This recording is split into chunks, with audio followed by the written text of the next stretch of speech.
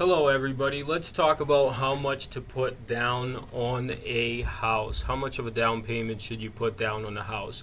Well, how much you're required to put down on a house is determined by the type of loan that you get, but it generally ranges from 3% to 20% of the purchase price of the home. Okay, so 3 to 20% of the purchase price of the home. There are some loan programs that allow you to do 0%. Okay, so how much should you put down on a house?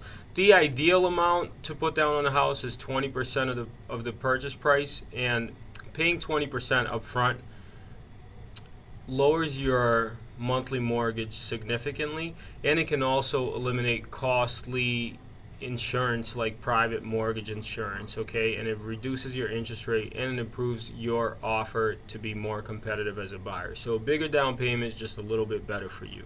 And what's the minimum down payment? The minimum down payment, for different loans is different, but for a conventional loan the down payment is 3%. That's the minimum. For an FHA loan the down payment is 3.5%. For a VA loan the minimum down payment is 0%.